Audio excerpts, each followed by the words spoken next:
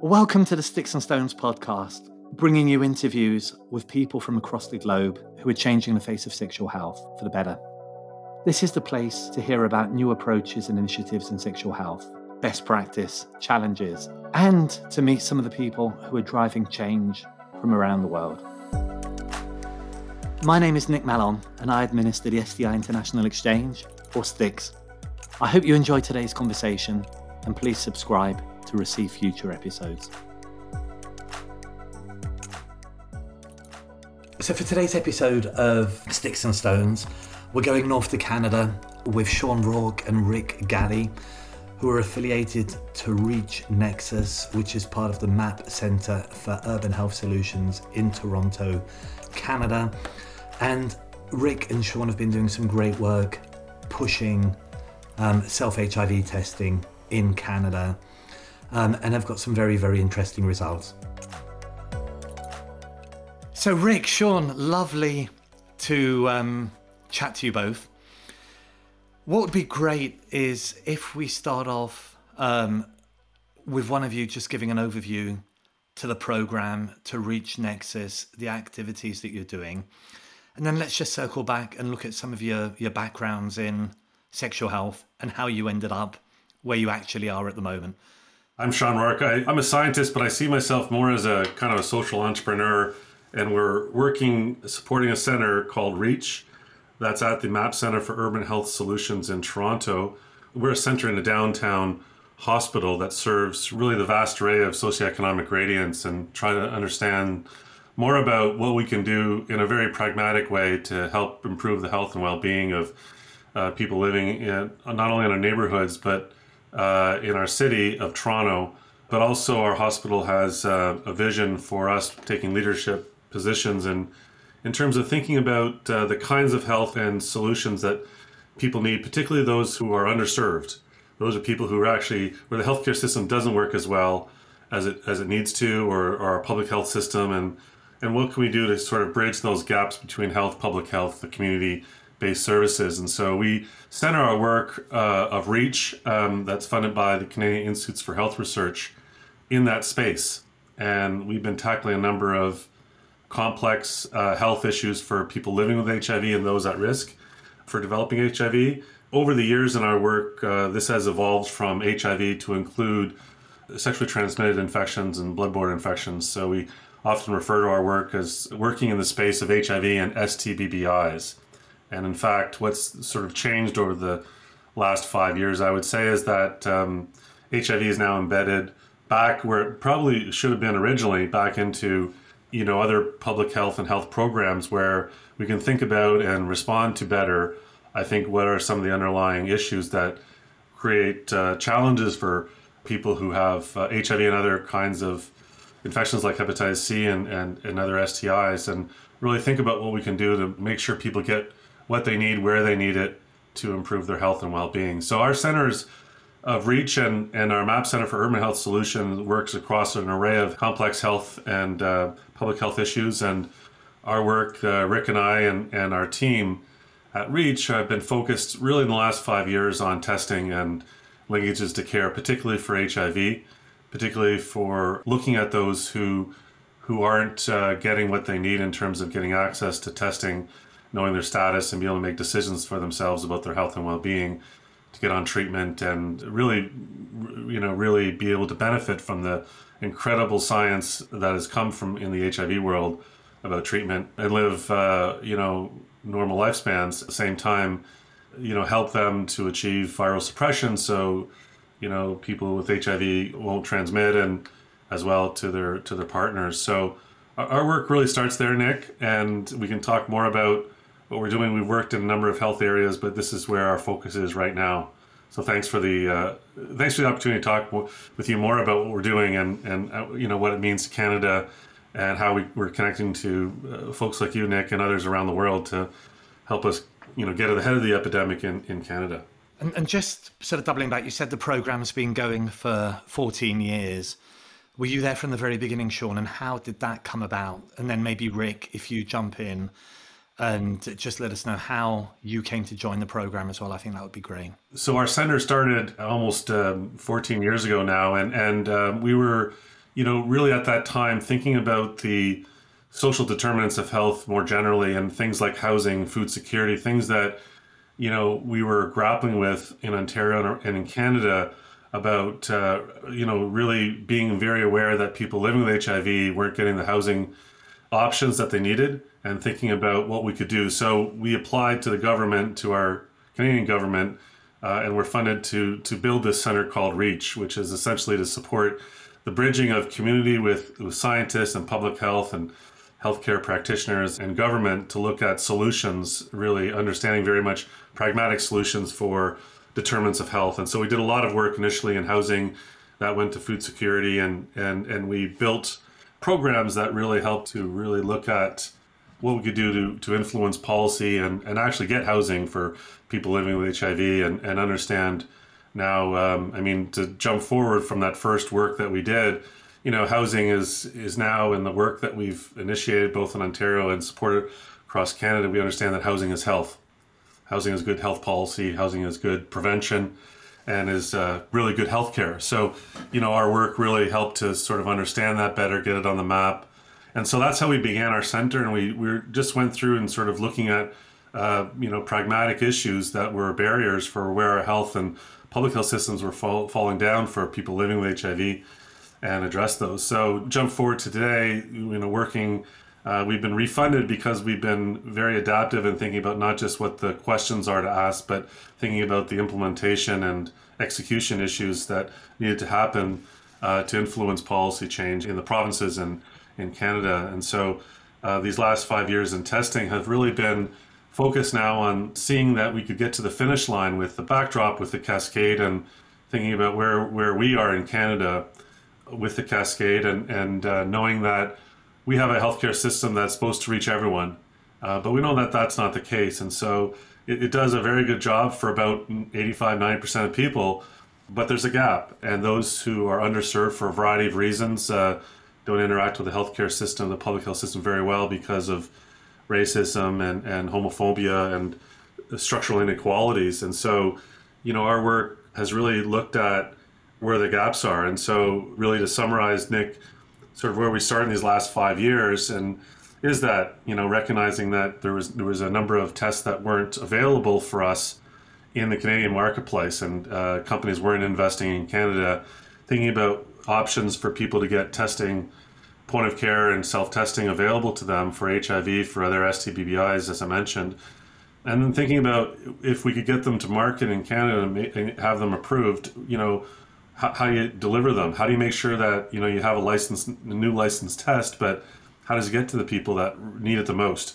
And so, we've been working on really innovative, practical problems to reach everyone in ways that bring essentially the testing and the supports and the information that people need for connections to care to the people, because these are people who don't come forward. So this has been the challenge, but I think we're off to a really good start in the last 5 years in getting there, Nick, about providing more options for people and meeting them where they are. Thanks, Sean. Rick? Yeah, so just maybe some background. I go back a long time, and Sean and I actually do go back a long time. We've been colleagues for many, many years, even before I joined REACH Nexus. I got my start, back in public health laboratory sciences, and was fortunate to be part of that public health lab scene when HIV testing emerged in the 1980s, the early to mid 1980s.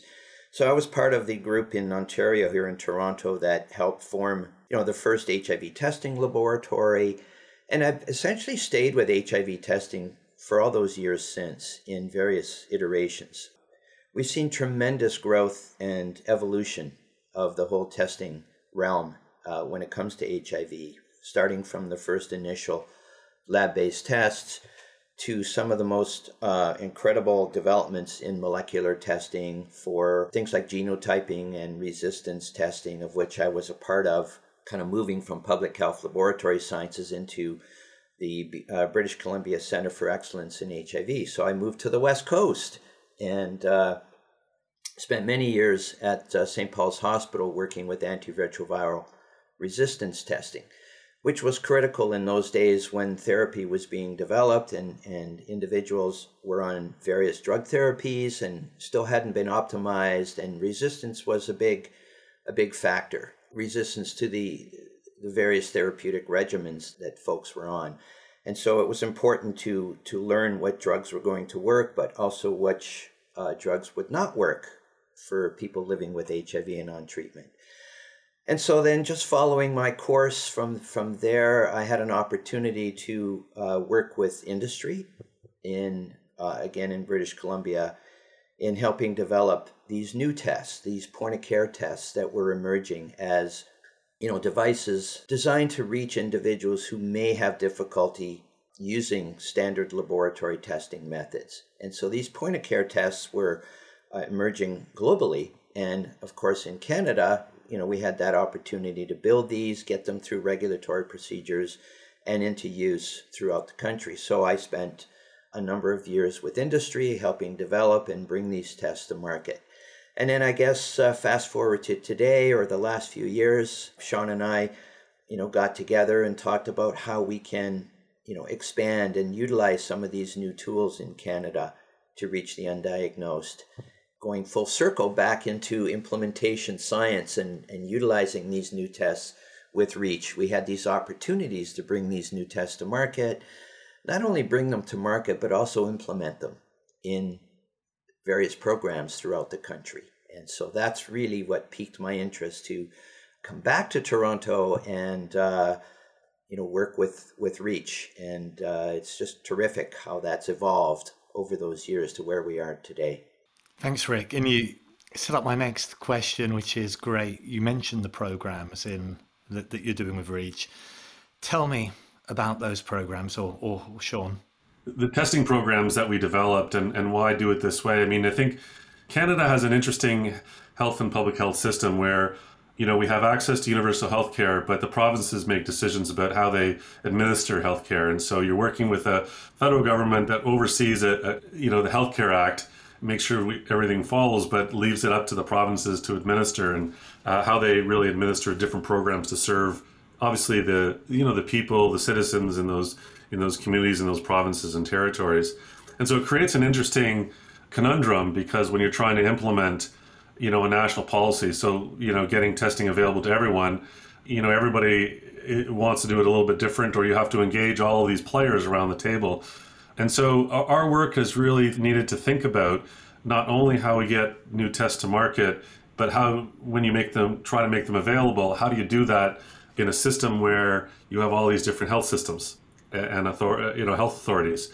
And so that's been, the interesting part of our work, the kinds of solutions that we're looking for implementing to reach the undiagnosed. Again, in Canada, there's about 6,500 people or so that are undiagnosed with HIV. And obviously they're not benefiting from treatment. They're not benefiting, in many ways from everything that comes along with that. In terms of the services that still in Canada, we have an array of services for people living with HIV that actually still, consider this an important health condition, obviously, and, have clinics and resources that can help support people once they know their diagnosis. And so, that's an important part of what the backdrop of the kind of work that we're doing, to think about those contexts and then how to ensure that you get the test to the people who need it. With that, again, to emphasize that the community-based response is fundamental to this. I think that's been, we have a health and public health system that have been doing their work in HIV, but haven't always involved the community-based systems. We see ourselves, Rick and I, having a foot in all of those, and then thinking about, how do you bridge? Because these are people who are falling through the cracks, and it's not sort of, build it more in the health system, build it more in public health. You need all of these communities, all of these sectors working together. And the government, really takes more of a bigger picture role in making funding available. And in terms of implementation, there is that huge gap.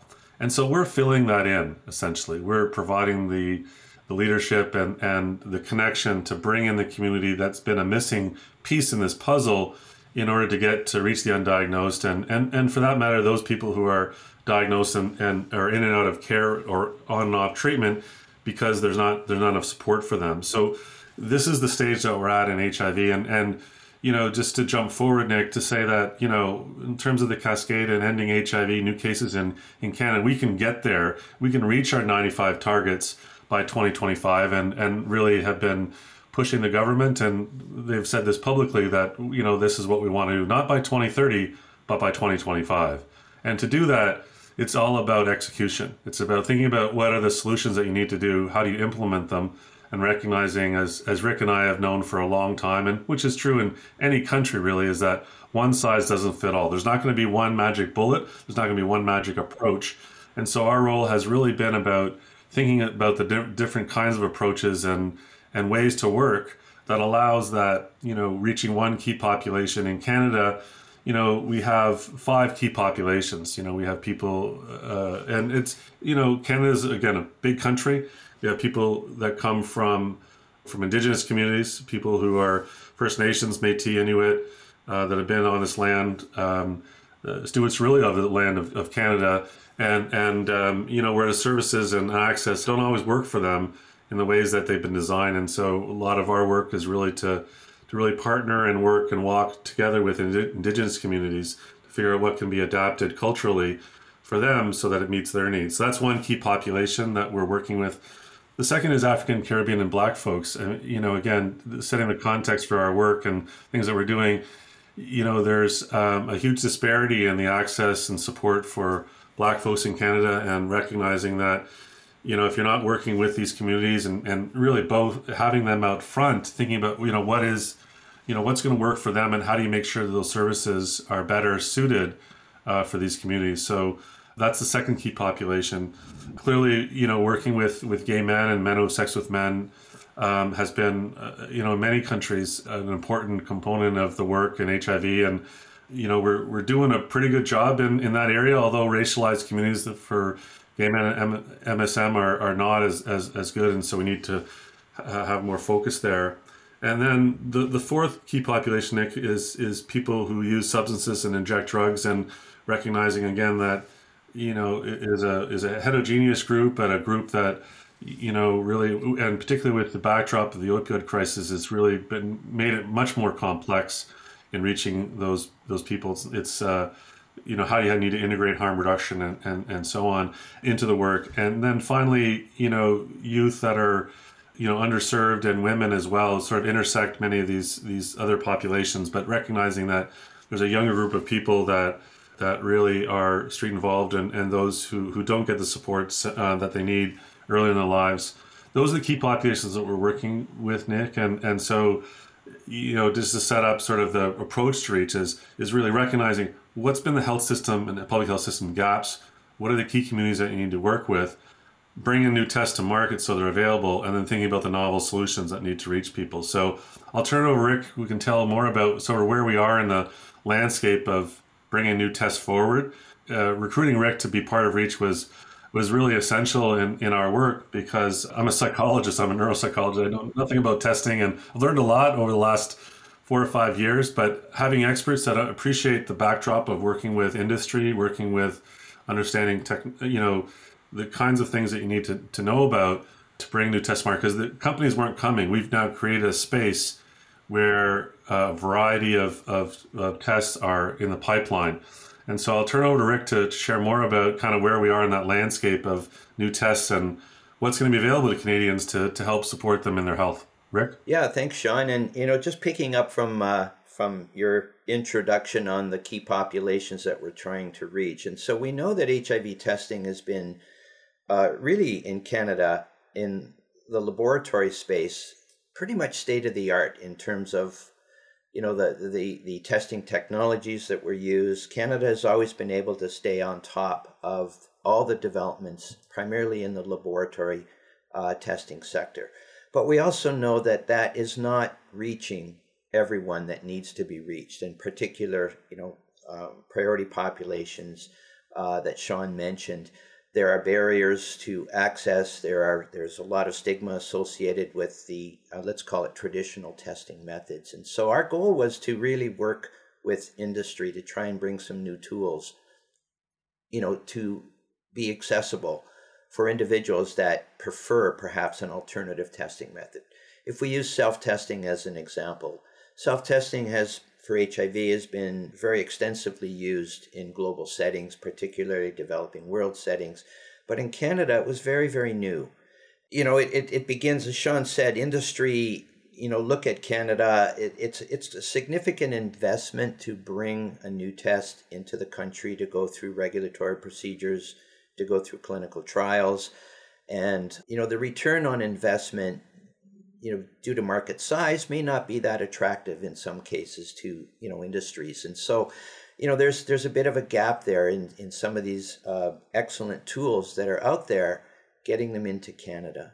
So working with, with REACH and our ability to support and work with industry to conduct the necessary clinical studies, to help navigate the process through the Health Canada regulatory process, and then eventually lead to having these new tools approved for use, was really one of our significant goals. And, we've been successful with a self-test for HIV. We're working with a second self-test to not only have self-testing, but have choices in self-testing available to Canadians.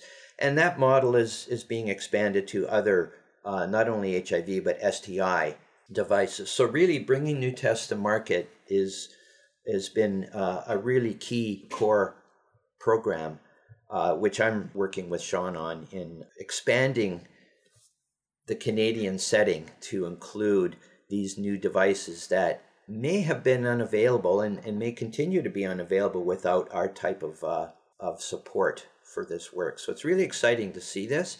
And I think industry really appreciates the opportunity to work with us to be able to, to do these studies in a very least burdensome way, let's say, for them as an industry. And Canada benefits from getting new technologies that may not have been available otherwise.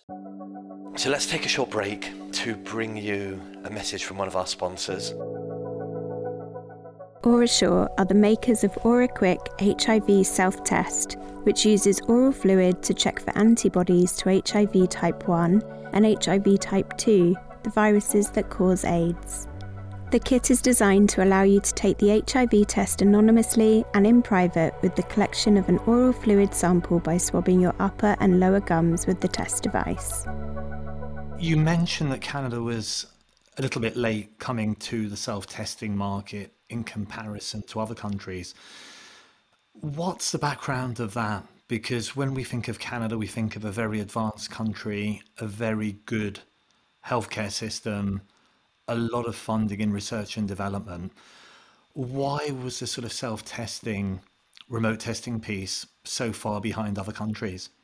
I think it's a combination of things. It took a while for the Canadian industry to mobilize, to develop their own self-testing capabilities. I can speak from the experience I had working with industry in Canada. The actual development itself had to start from scratch. There was a lot of years of device development while devices were in use in other parts of the world. It was difficult to bring those into Canada, again, for the reasons I stated earlier. Industry was looking at Canada as potentially not a large market, especially with the existence of a very sophisticated laboratory-based technology or testing realm. Where was self-testing going to fit? And, these questions were open. However, industry in Canada, stepped up, developed a self-test, and brought it through the regulatory procedures in Canada, actually in North America. And those, as you well understand, take a long time and a lot of expense. So it was a gap that needed to be plugged, but it was difficult to do so from the industry perspective. However, once that was completed and self-testing has become a real standard of care now in Canada, is actually surpassing point-of-care based testing, it's got nowhere to go but up now. So Canada is catching up rapidly, and programs built around self-testing are really now becoming standard across the country. But it took a while to get there. There's no question. I might jump in too, Nick, on that regard. I mean, I think sometimes we're a little bit too Canadian. We're a little bit too conservative, maybe a little bit too modest in those things. I think while, everything that Rick said was true, I mean, my position is in this sort of stage of my career is that when you see a problem, the governments and our health and public health system should be able to respond, knowing when it's right in front of you, knowing that it's working around the world. Why isn't Canada doing what it's doing? And so we've stepped up and filled that with very good support from the government as well, I should say. And the funding has allowed us to do this. Although I have to say that we couldn't have done it just on research funding. We've had to been creative in exploring and getting support from foundations to do this, because we're funding all of the trials so far on our own, in the sense that industry is not contributing to those. And so it's a very unique kind of model or approach, and I think it's getting international attention because of the way that we're doing this, not only bringing, as Rick said, November of 2020, having that first HIV self-test approved in Canada, getting over the finish line with, and it's wonderful that this was a Canadian company, Biolytical, now working with OraSure, getting the second HIV self-test, in the pipeline and really wanting to get it over that finish line. It's not there yet. We're hoping by the summer that it'll be there. I do think that governments should be more involved. We're obviously keeping the door open and always welcome that opportunity. But short of that, without these, we're not going to end the epidemic with HIV and these other epidemics that are, happening in our country. With syphilis, for example, is really out of control. And without new point of care testing, without new options for self-testing, we're not going to fill those gaps for those that are the most vulnerable, those who are underserved, those who we haven't built a health system that works for them, or a public health system. So I'm always, pushing the government, letting them know how we're doing in terms of our progress to keep them open. Having said that, Nick, I think the announcement of the International AIDS Conference, August the 1st, where I was part of a panel with our health minister, Minister Duclos, announcing, investment to support HIV self-testing in Canada, happened because we've really are moving the needle here. We're, having options that are now available in our federal government. Kudos to them for the leadership of not just relying on the provinces to buy the tests, because that's what's been the past approach with point of care, is letting them just on their own do that, of really investing and supporting access to tests. And really, this is a program that that we're implementing at REACH. We're actually responsible for really the procurement, distribution, support to get them these tests out to people who most need them. And this is a program that is distributing 200,000 HIV self-test kits. So your question about where has Canada been? We've been late to the game, but we really are trying to catch up. And, in comparison to what's happening in the U.S., they're doing something similar over the next 5 years, distribution of 200,000 tests. So I'd like to see that we're now being much more competitive. We're doing the things to catch up to reach Canadians who need testing. And so I really, am so thrilled with the investment by our government, the leadership of Minister Duclos, and this is one-time funding. So our job right now is to get it refunded. And hopefully, when it gets refunded in the spring and summer, there'll be another test available that we can kind of bring into all these modalities to allow people choice to have a blood-based test that is, that works, and an option of an oral fluids. That's our goal. So, sort of mentioning, Nick, too, what our goals for REACH are is really for HIV, get 2 HIV self-tests in the marketplace. We're working at getting point-of-care testing and hopefully self-testing eventually for HIV and syphilis. Again, people need choice. People need opportunities for testing for more than one thing at a time. And, what's been really kind of a silver lining with COVID is that people appreciate, testing and making decisions about their health or well-being, where they go to work, where they go meet with friends. And, and so it's been remarkable timing for us to then realize, well, everybody should be able to do that for HIV or for syphilis or for other things. And so, not only are we doing our job, but again, the government is as well, and stepped up to make it available for everyone in Canada. Our job is now making sure that it reaches everyone. And so we've building in programs to actually evaluate in real time, which we can talk about. But I just want to emphasize too, on the one hand, I've been a bit concerned about just the lack of investment to bring the new test to market, but they're stepping in and now providing the resources and funding and support and commitment to move it to the next place. That is getting it to Canadians who need it the most, and recognizing that that's their job too, as well, to support programs that are going to reach those who need it most. And so that's another piece to the puzzle, Nick. And with that too, just to mention the investments in the summertime in August were also with these machines, gene expert machines that allow testing for a lot of different things. And Rick and I have colleagues at the National Microbiology Lab, Paul Sandstrom and Adrian Myers, who are doing a terrific job, who actually did a terrific job with these machines being available for COVID testing in rural, remote, isolated communities, particularly Indigenous First Nations, and really building the testing capacity for them to be able to do this testing on their own. And so bringing the resources into them, the technology, and allowing them to support testing in their communities. And these machines are now being redeployed and repurposed for not only for respiratory infections, but also for HIV, STBBIs. And so there's a remarkable sort of investment there as well that's been happening. Again, tools that are going to work to reach people who are filling these gaps. So we're excited about what's possible. It's now just getting to the people who need it the most. Thanks, Sean. So Canada's like a middle distance runner where you sort of start off at the back of the field and you're catching up and overtaking everybody else. Tell me a little bit about the numbers. How many people have used the testing? What sort of positivity rates are you seeing? Just some top level numbers I think would be useful for the listeners.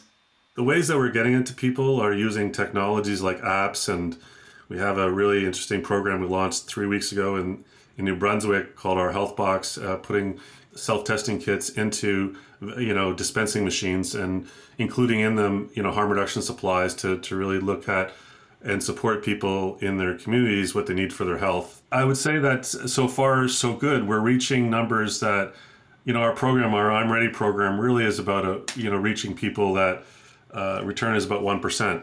So it's doing a pretty good job.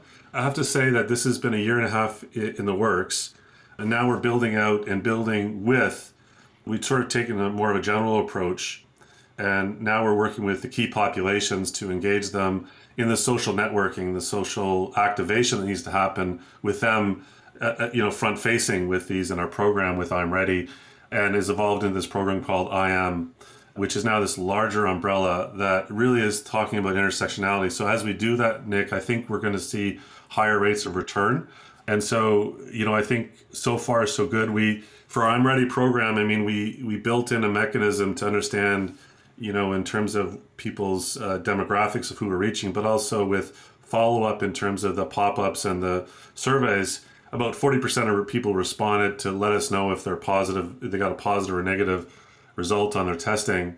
And so with that estimation, I'm Ready has probably reached about 100 people, but there's obviously a lot more to reach. And I think as we build that out and we work with communities to tailor them better to be front facing, I'm hoping that number gets up in the 3 or 4%. For the other ones, I think, just to comment quickly, and I can turn over to Rick for his reflections as well, that I think they tend to do a little bit better when we're reaching, in terms of our intervention clinical studies that are sort of more this test and treat approach.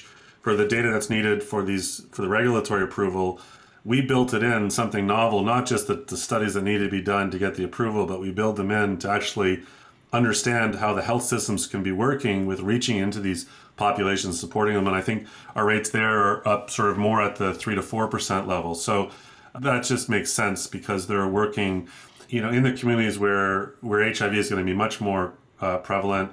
And these programs are reaching people that not only are new diagnosis, but people who are previously diagnosed but not in treatment. And so, some of our work, for example, our work in Alberta, identified people who weren't in care and got them reconnected. And so this is the other element that's, our kind of approach of, building out and supporting, again, one size doesn't fit all. So you're, in doing this and in getting the data that we need for the companies, the industry partners to have the regulatory data on performance, why not do interventions and help to reach and support people at the same time? So did that with HIV and syphilis, and most recently, doing that in another province of Saskatchewan with a new test just for syphilis. And so we're evolving that. I think those rates are going to be up in the higher digits because you're reaching into communities where they haven't been tested. And what's interesting about that too is now in Saskatchewan, giving people the options of can test for HIV alone or syphilis alone or both at the same time, and understand people's preferences. We sort of, from my perspective, I think, well, let's just make sure everybody gets tested for everything, but not everybody is ready to get tested for everything, and because the supports and in their community might not be there. And so, understanding that better will help us then better build up programs that reach people where they are. So Rick, yeah, just over to you. Those are some of the initial numbers that we're seeing, which are promising, I think. Yeah, Rick? exactly. And maybe just following kind of a practical pathway when we look at the life of a new test that starts out as an investigational device. So right away, it's in the research realm, and we're developing the necessary information, the performance data for that device to become approved, by the regulators. And so now that it's approved, it goes into new challenges about implementation and program levels that might be able to utilize these new devices. And this is what REACH is doing. So we start out as a research program. We build the information around the use of these new tests, like, for example, the HIV self-test and some of the programs that Sean mentioned. And the ultimate goal is to transition it from research to actual program delivery and program levels, sustainable long-term programs that are not entirely research-based. The research certainly helps us understand what the gaps are, what may be needed, lessons learned, and that information is extremely valuable in decision makers making decisions around new programs, around better utilization, and of course, sustaining at various levels. And this is our goal. So we have to start in as research, out of necessity, but the goal is to have this evolve into fully sustainable programs. And that's where we're at. We're at sort of that transition now. We've demonstrated a lot of successes and a lot of important lessons learned with our first implementation of HIV self-testing. And those lessons are really helping inform where we're going to go in the longer term outside of the research environment, and using what we've learned in the research environment to make these programs really, really robust and fully supported. So that's kind of we start with a new test in the research world, we work to get it approved, and then we continue in the research world often to demonstrate the utility of these tests in specific applications, and then from there it emerges into a full program level. So we're really following that along. Yeah. Fantastic, Rick. And I remember when we last spoke in the summer, and it was about Ontario, and now, Sean, you've mentioned Ontario, Alberta, Saskatchewan, and there's probably more as well. So the growth of the program has been exponential. And how is the linkage to care handled? Is that the community partners that you mentioned? Will they pick that up and do the follow-ups and the prescription drugs and the treatment and the ongoing care? That's the piece that still needs more work, Nick, but it's the most important. Testing is the way into care, and it's the way in for people to know their status, to make decisions. But we're building that out. So we've been, again, our health system is passive. You go to it, right? So when we're building out technology solutions, whether you're using an app or a health box machine, letting people know what those pathways are. And again, in Canada, we don't have one, we have, 13, 14, 15 of these, right? So depending on how you look at sort of the different provinces, territories, and regions, and they're all a bit different. They all have different access points. Some have more resources than others. And so those are there, but we have to be much more intentional about how to connect. And so we're, again, turning to more technology too, Nick, in this, and thinking about, we've built out not just, where these are available, but, whether you could get them online or through an app. But we also have built in telehealth services, and people aren't using it as much as we thought they would. partly because I think this first group of people that we've been reaching with in the last 18 months for HIV self-testing is using technology just to get access to a test and making their decisions, and knowing about that. But there's a lot of other people I think that are missing because the connections aren't there, or there's a bridge that needs to happen better. And so we're working on that now and thinking about what other partnerships that we need to develop locally, regionally, to make that happen. Because at the end of the day, people aren't going to reap all the benefits if they just get tested and don't have the right supports. Part of that too is to be able to adapt and provide support for people in the cultural appropriate pathways that they're going to need, not only to get to connect the first time, but to stay in care.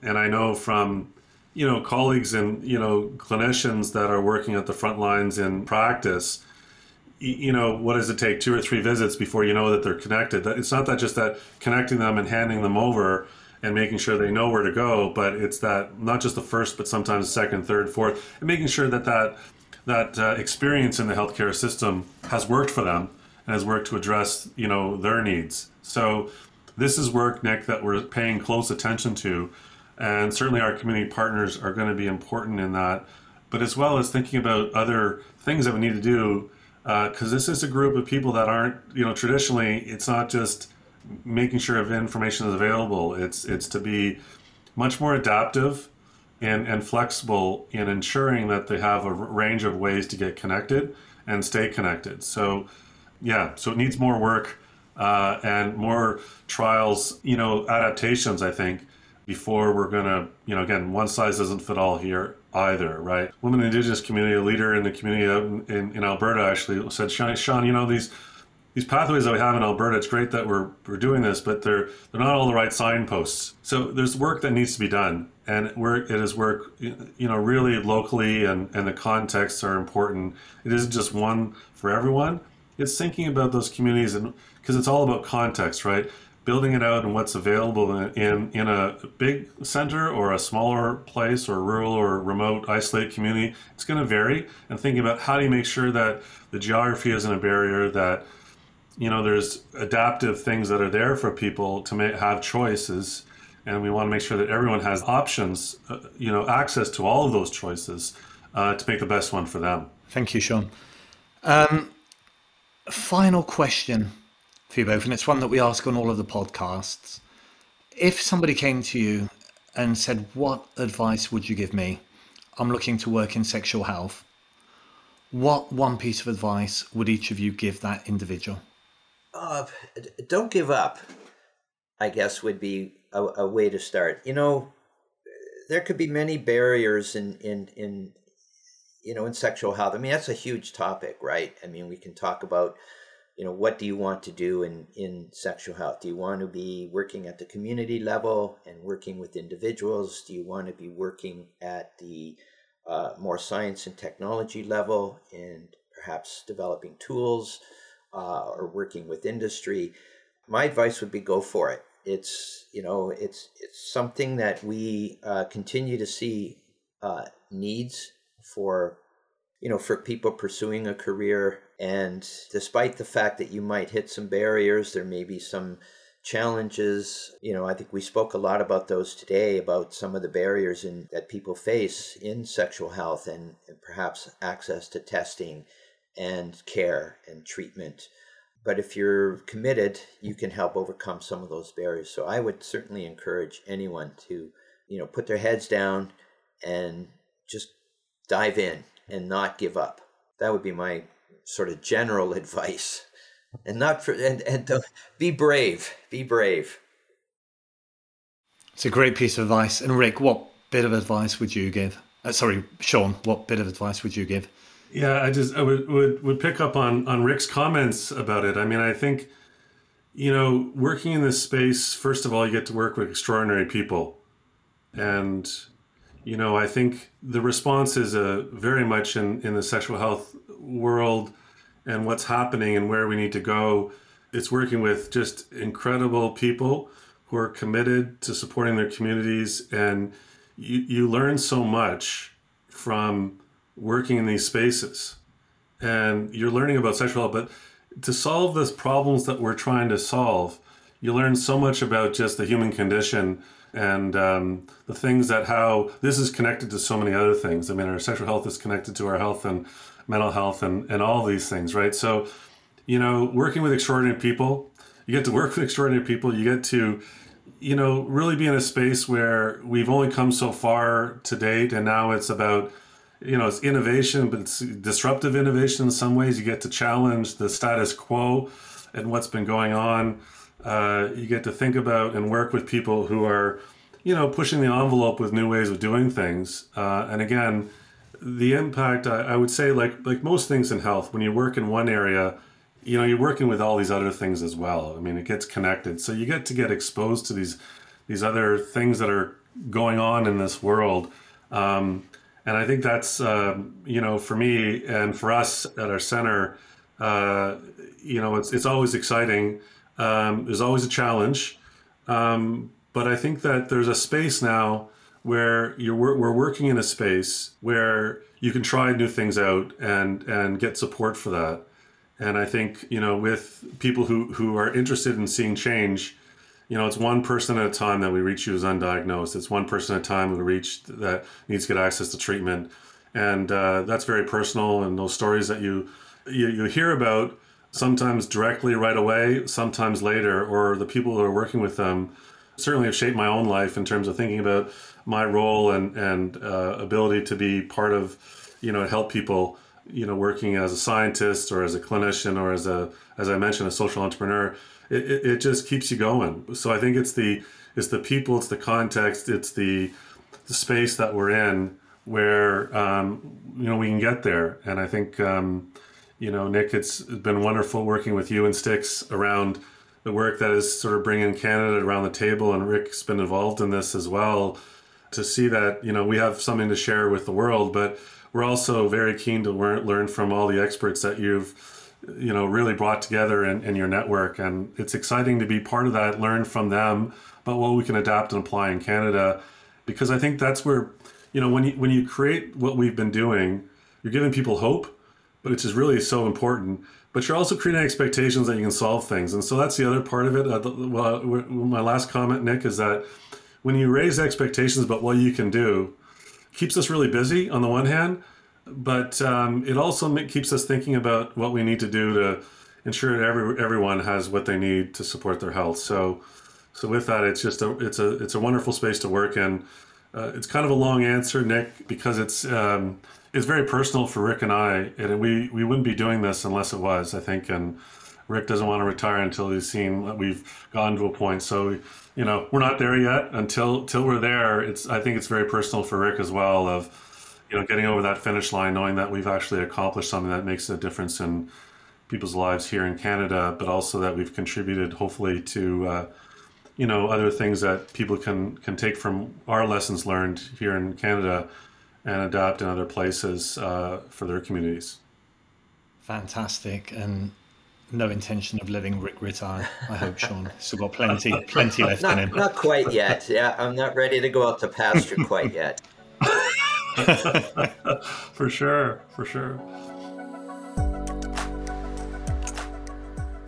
Thank you very much for listening to the Sticks and Stones podcast today. And if you do have a moment to rate and review us, it really does help other people to find this content. And remember, you can also follow us on Twitter under Styx STI. That's Styx STIX STI. Goodbye, and thanks for listening.